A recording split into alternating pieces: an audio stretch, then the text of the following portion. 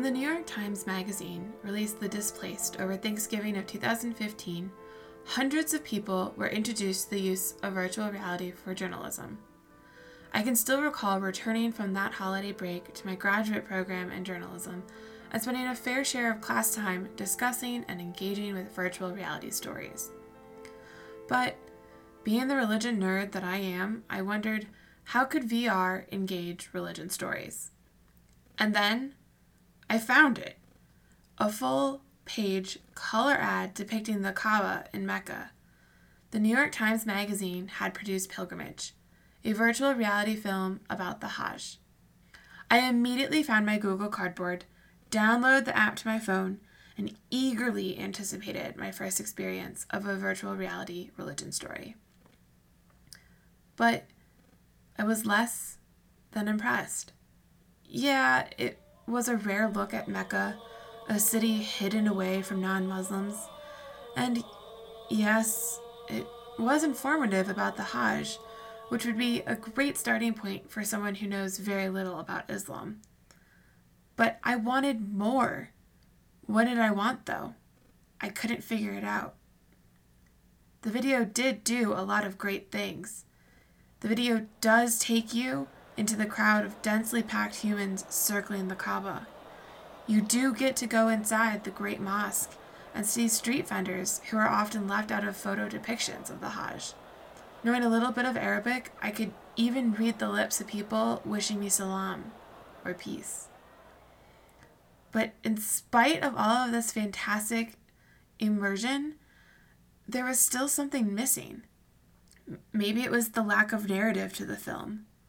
Or maybe it's the fact that virtual reality isn't as real as we like to think it is.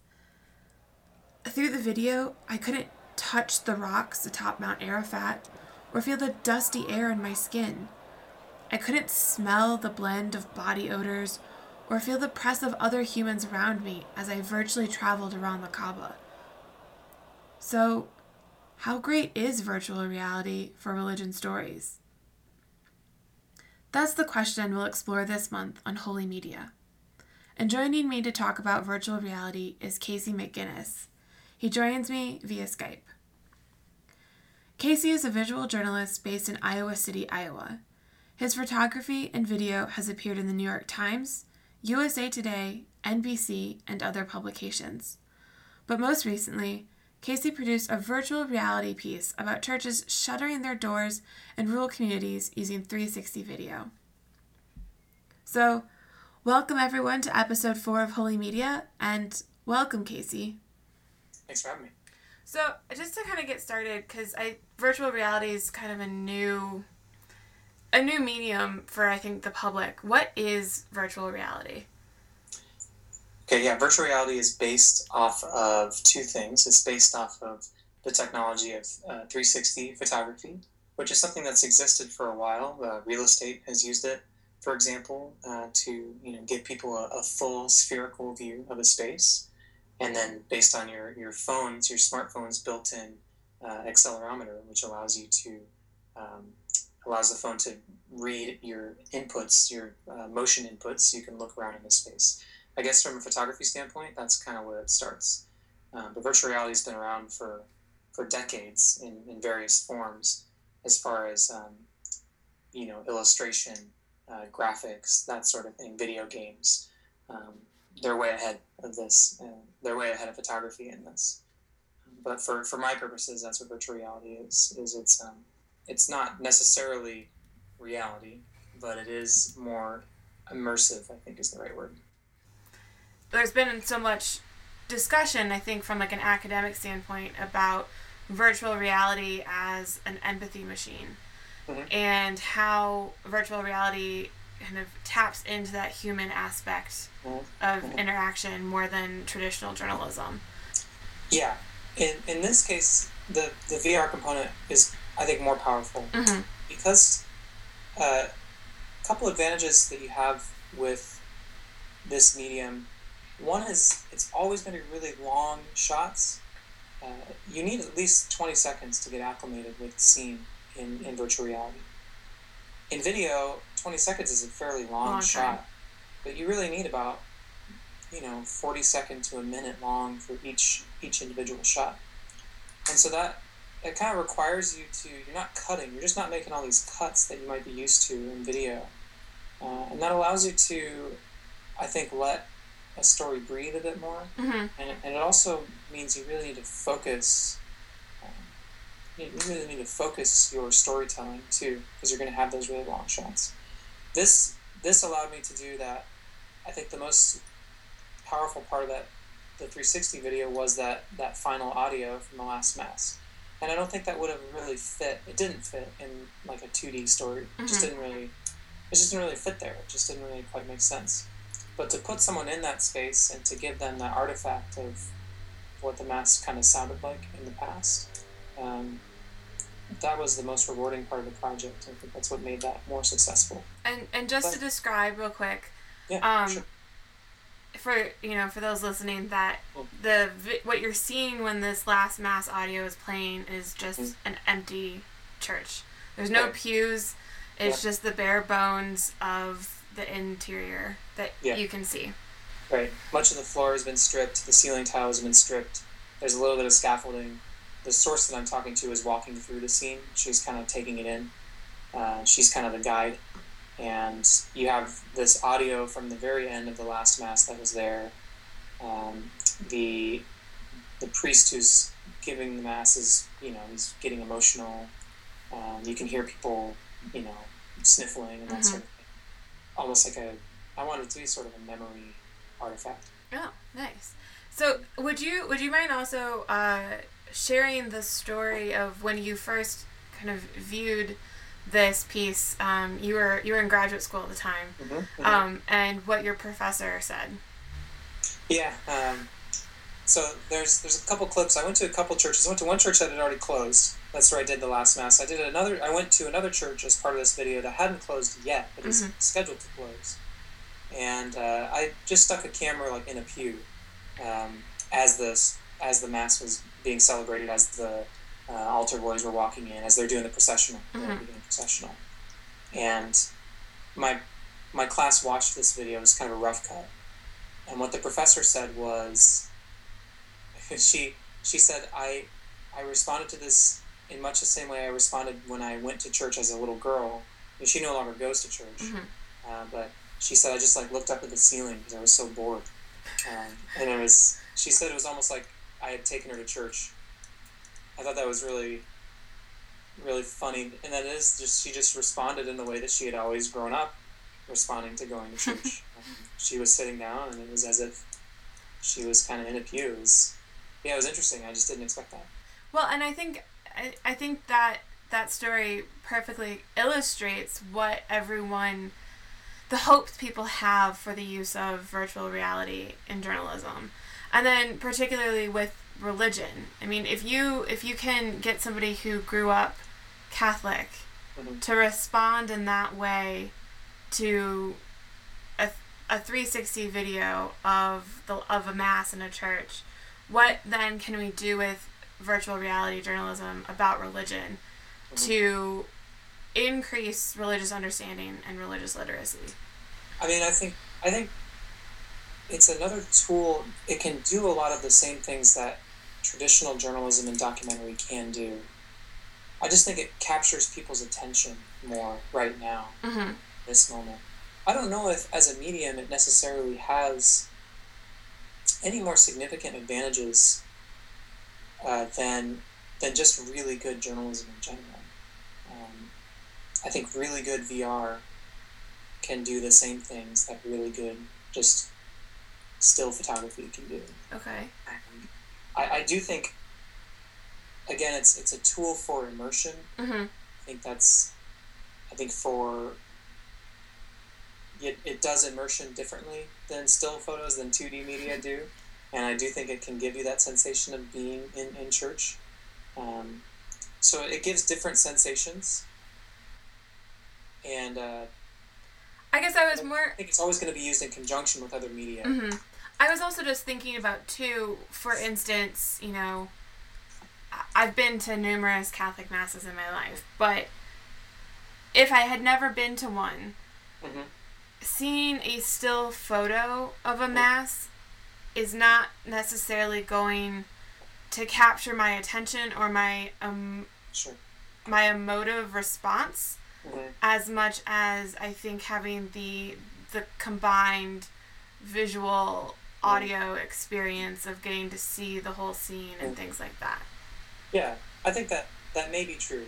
It depends on how good the photo is, though. Fair, that's fair. A really good 2D photo can take you there, and it can transport you there better than VR can. It just depends, you know. It just and I think there's going to be bad VR out there that is, you know, immersive. It is immersive, but it can still just be kind of, I don't know. It can be done. It can be done poorly. So yeah, it depends on how good the person behind the camera, how good the producer is. You know, as always, it's going to depend on that. Well, it's also interesting the different approaches to using VR. So, for instance, your story is more narrative, and also a story done by part of Vice Media about voodoo in Haiti after the earthquake.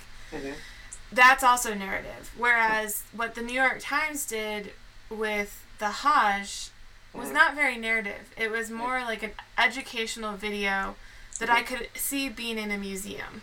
Yeah, sure. And so it was immersive in the way that you're kind of talking about, but it was far more informational. I mean, not to say that an immersive narrative isn't informational, because it very much is, but it's doing it in a different way. Yeah. So I think it's interesting that we've already started to see kind of the different approaches to how VR is using religion, and I personally think the narrative style is more effective. I just, when I was viewing the Hajj VR story, it just felt, oddly enough, it felt very one-dimensional. Yeah. That's exactly right. That's 100% right. Yeah, it really does depend on the storytelling. You can have. That's one of the approaches. I think it's a very automatic approach to VR, is to use it for instructional purposes. That's a really important use of VR. It's very important that it's used for instructional purposes, especially in things like industry, maybe in policy, those sorts of things. Like, I'm really excited about the instructional uses of VR, but and tour guide and that sort of thing. Yeah. Again, this all started. I mean, it didn't start with, but I mean, it was already really popular in real estate because we want to give a guided tour. And churches too. Actually, I went to a church website for some basilica, and they had a 360. You could see like the dome in 360, the whole thing. That's a use. That's a very automatic. That's a very that's a use for VR that you can kind of see coming. But the narrative use is, and you can do that with photos too. You can have instructional photos. You can have a photo for how to put a Lego set together or something like that. It's a really important use of photography. But it just depends on what effect you're going for. I think if people are watching the Hajj video and they're not necessarily connecting emotionally, but they're learning something, then that's fine too. That's a successful piece.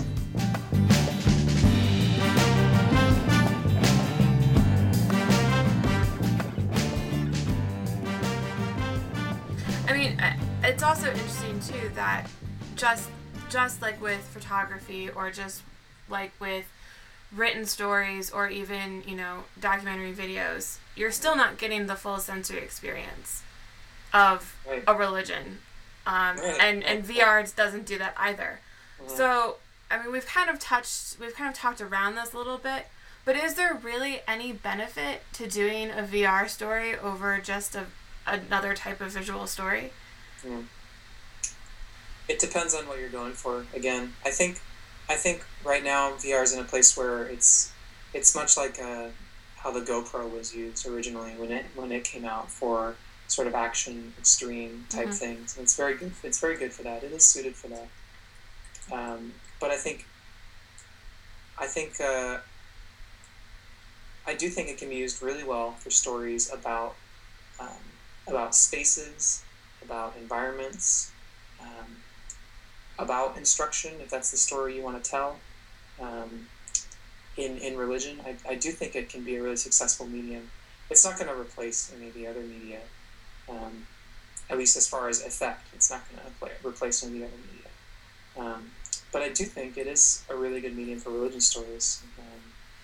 Well, I mean, because sorry, go ahead. I was gonna say, because you had mentioned originally in your reasoning for switching to a VR story of a sense of place, or because you were working with a worship space. Yeah, absolutely. And this medium is really good for establishing a sense of place, for establishing a sense of taking someone to church. It just does that in a different way than stills. Mm-hmm. I think it also is really good for establishing a sense of isolation. I just finished a project. It was in a really rural area, and it's funny because when you're shooting that, you have to set the camera up, hit record, and then you have to like run away. It took me like 5 minutes to find a spot where I could hide out of the sight of the camera. Because it was just like in a prairie. There's nothing around. There, no trees or anything. And when I look at that video now, it's almost like scary because you feel the sensation of just being completely alone. Mm-hmm. Especially when you're watching it in a headset, it can be it can feel a little bit scary. You almost want to fast forward because you feel just alone. It's not a fun sensation. You're being transported somewhere and you feel alone. So I think VR is working with those sensations, and I think a lot of religion stories overlap into all other kinds of stories. A lot of religion stories are also environment stories, and VR is really suited, I think, for environment stories. A lot of religion stories are, again, about spaces, about places of worship. That's always a big thing in religion stories. It's about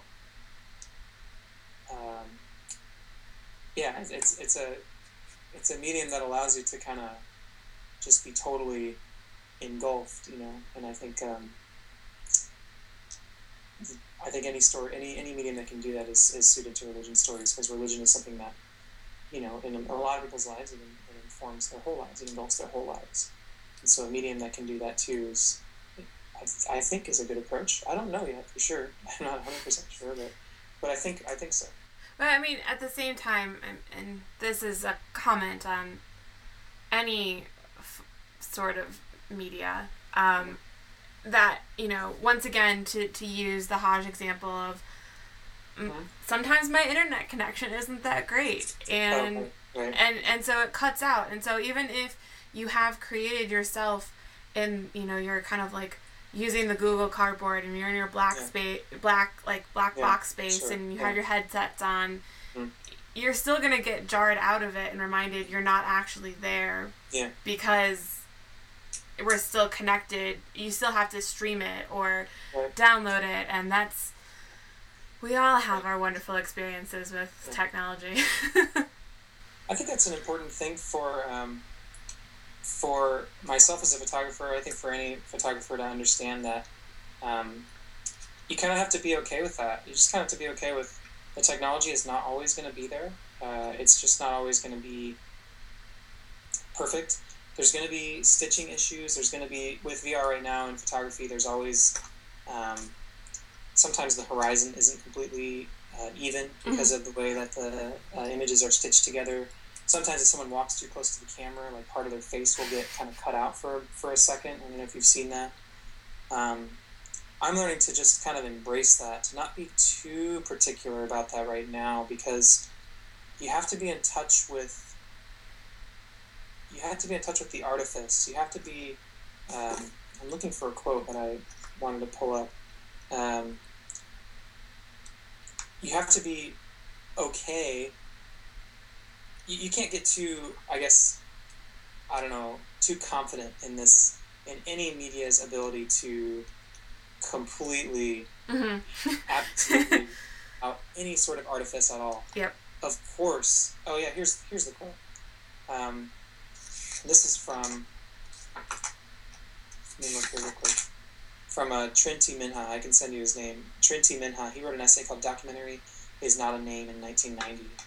And he wrote that a documentary aware of its own artifice is one that remains sensitive to the flow between fact and fiction. in VR you have to be comfortable with that too. You have to just be okay with the fact that, yeah, sometimes something's going to cut out, the image isn't going to look right, it's not going to be exactly like being there, and that's okay. Well, and I think that quotation that you read and this discussion about artifice is also really important when it comes to the ethics of doing VR. Yeah. Simply because, as a consumer, and keeping in mind that consumers, even though their internet connection may cut out and will remind them that they're not really someplace, but that as a consumer, you take it as if, because this is 360 video or virtual reality, as if this is authentic and realistic in the way of actually experiencing it. But yet, there's still framing and interpretation that's involved. Yeah, totally. It's the same thing that we did with photography. Like with photography, we're assuming that we believe that because it was a medium that was directly related to the reflection of photons, that was actually directly related to physical space. It was we believe that it was real, that it was real, and of course we know now that it's not. That there is still a degree of artifice to photography. Not all photography is photographic evidence, and that includes in journalism too. The best photographers, in my opinion, are the ones who recognize that their voice is in their photography, and they welcome that in there. They don't have the sort of notion that they can present what's in front of their eyes completely just cold and without any sort of personal injection into that. I think the more we, as a culture, recognize that the person behind the camera is just as much a part of the photograph as what's in front of the lens, that we as a culture can understand that with photography. We're going to have the same thing with virtual reality, understanding the same thing, because there is still framing, there's still narrative arc, there's still a story that you're trying to tell there. All of that still carries over from photography. So virtual reality it's a bit of a misnomer, because still photography is virtual reality too. Yeah. Writing is virtual reality. I don't really think necessarily it's the best name for this medium, because it just implies that it's more real than it really is. Yeah. And not to get too philosophical, but I mean, even a human's actual experience of something is mediated. I'm in my theory class for my PhD right now, and we've been reading about that. So one of the things I also noticed about your production, and I think this, when you were talking about being in the prairie, and it kind of reminded me of it too, of how through virtual reality you can emphasize silence and the power of silence, and how that then relates to religious stories, of how so often some of the most powerful moments in religious experiences are silent. And not even really tangible experiences, because you can't get into a person's mind of what they're experiencing at that point. It just has to be conveyed by silence. That's so cool. No, I haven't thought of that. It's a really cool idea.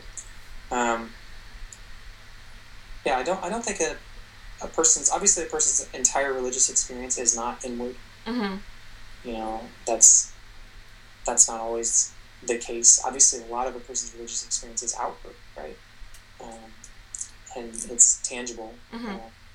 There's not necessarily that spiritual and physical split, that is assumed in our culture. So, but yeah, there's got to be an extent of there's things that can't be expressed with words. I think it's a really neat idea, something to explore. The idea of silence, or maybe it's something else, just kind of filling in that space. I did a video, it's not out yet, but I just did a video that I had a little bit of a discussion with my other producer. So I wanted to. It's an aviation piece, so you have the sound of these engines, really loud engines, and I wanted to, for the end, I wanted to cut the engines and just bring in this music that I found that I thought would be really appropriate for this. And we had to talk for a while about, do we want to cut that sound entirely, and will that make it less immersive if we cut the engine sound and just have the music? Because obviously the dude flying the plane did not hear that music. Yeah. That was a editorial decision. I think, in my opinion, it's more effective when you do that. And again, it's in touch with the artifice. It's in touch with the. I think it helps viewers know, again, that this isn't 100% real, and that we're making some storytelling decisions here. You can do it with music, and you can do it with silence too. I think absolutely.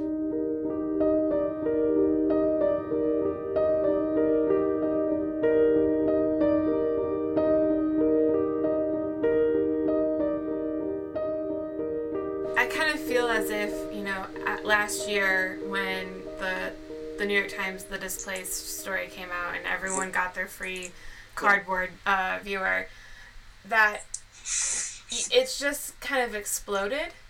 Yeah. And I just would be curious to get your opinion, if you're willing to share it, about whether it's being overdone. Yeah. And they're trying to make stories VR that are meant more for other types of multimedia. Totally. Yeah, VR is totally in this like rock and roll phase right now. Like rock and roll in the 50s and 60s was kind of just like, we don't know what works, so we just do whatever, and then something works and it's great. I don't know who said it, but today, like, rock and roll is dead today because we know what works. We figured out the formula, and no one is really trying anything different anymore.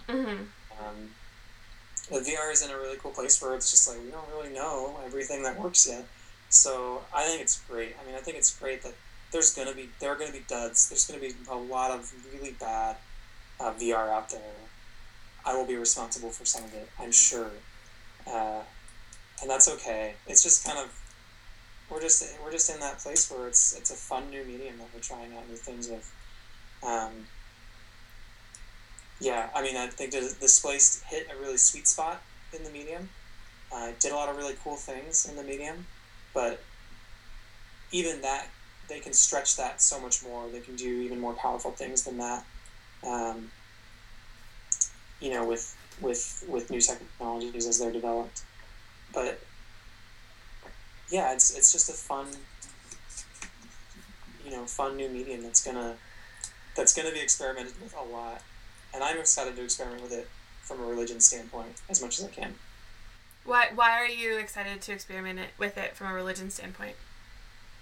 Because that's what I feel the most comfortable covering in general. Those are the kinds of stories that I feel like that I'm excited to work on, that I'm familiar with. I'm a member of the Religion News Association, which is having its annual conference. I think they just had it this last weekend. In Silver Spring, Maryland. In Silver Spring, yeah. Were you there? No, I went last year. Okay, yeah. So I'm a member of that organization, and I really like religion journalism, so I just want to see it used. I love religion visual journalism when it's done well, and I think it can be done well in VR too. It's just another, it's the same reason that, like, I'm not as excited about VR in sports, but I know there are people who are super excited about that, and that's great. There's going to be some awesome sports journalism done in VR. I'm not sure if any of it has been done yet, but I'm sure it is going to be done. And that's just exciting for journalists. What is it about VR in particular when it comes to covering religion that makes you the most excited to experiment with this in religion stories? I think it's kind of, again, exploring the idea of taking someone to church, of taking that professor to church, using that as a framework of taking people to the experiences of people from other faiths, not taking them to their place of worship, not literally taking them to church. That's not the most exciting thing, but bringing people into that experience religious experience that a lot of people have, that people who are different from you have. That's exciting. And I think any media can do that. VR can just do it in a different way, and I'm excited to explore how to do it. I'm excited to explore giving someone the feeling of what it feels like to go on Hajj. Mm-hmm. And I think that's out there. I think those sorts of stories are out there, and that's what journalism is for. Thank you so much for doing this. Yeah, thank you. I appreciate it.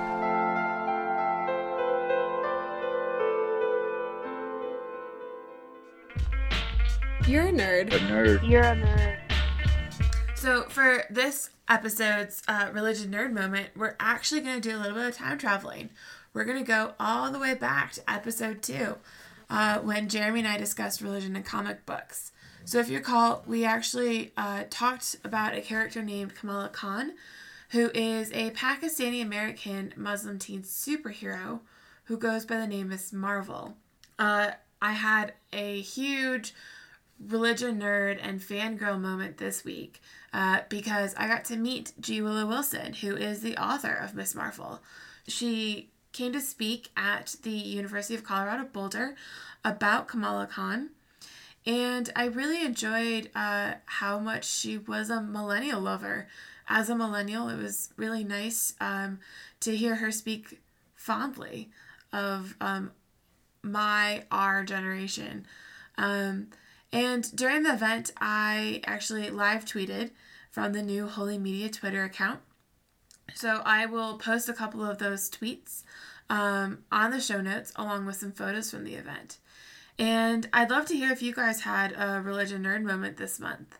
If you did, please share it in the comments on the site at holymedia.com or tweet it to @holymedia using the religion nerd hashtag. And that wraps up this month's episode. So thanks for listening. And I hope you join me again next month because we're actually going to have a special treat for October. October's episode is going to be about religion and horror. But the topic isn't actually the special treat. I mean, that's kind of obvious. But I'll give you one clue about the treat. The Twitter account @BGHorror. So look it up, check it out, and get excited for one spooky October episode. But until then, I'm Ashley Campbell, and this is Holy Media.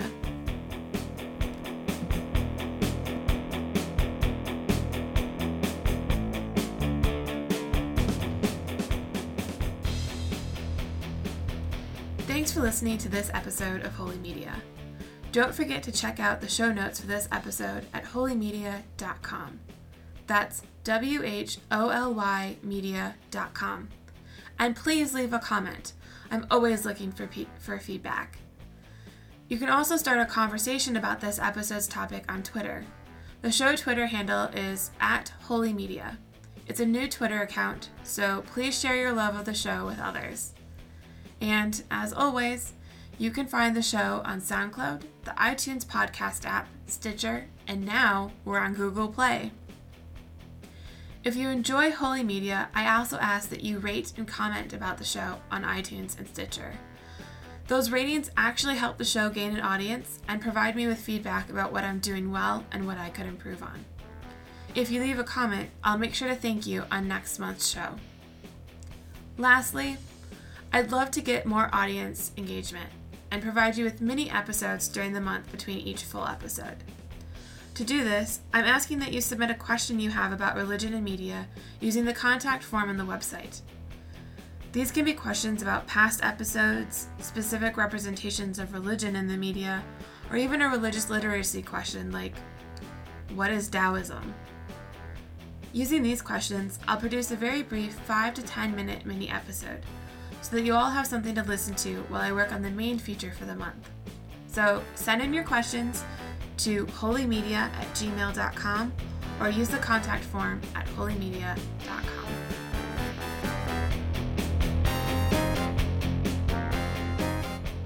The beer that I have I'm just going to say the beer that I have in my fridge right now is by a brewery called Exile Brewery here in Iowa, and it's called Beatnik Sour. Maybe that fits. It's kind of It's kind of a hip new trend. Sours are kind of like a trend right now. We don't know if they're going to play out or not. I don't know. Maybe that. No, I like it. More And this is Holy Media.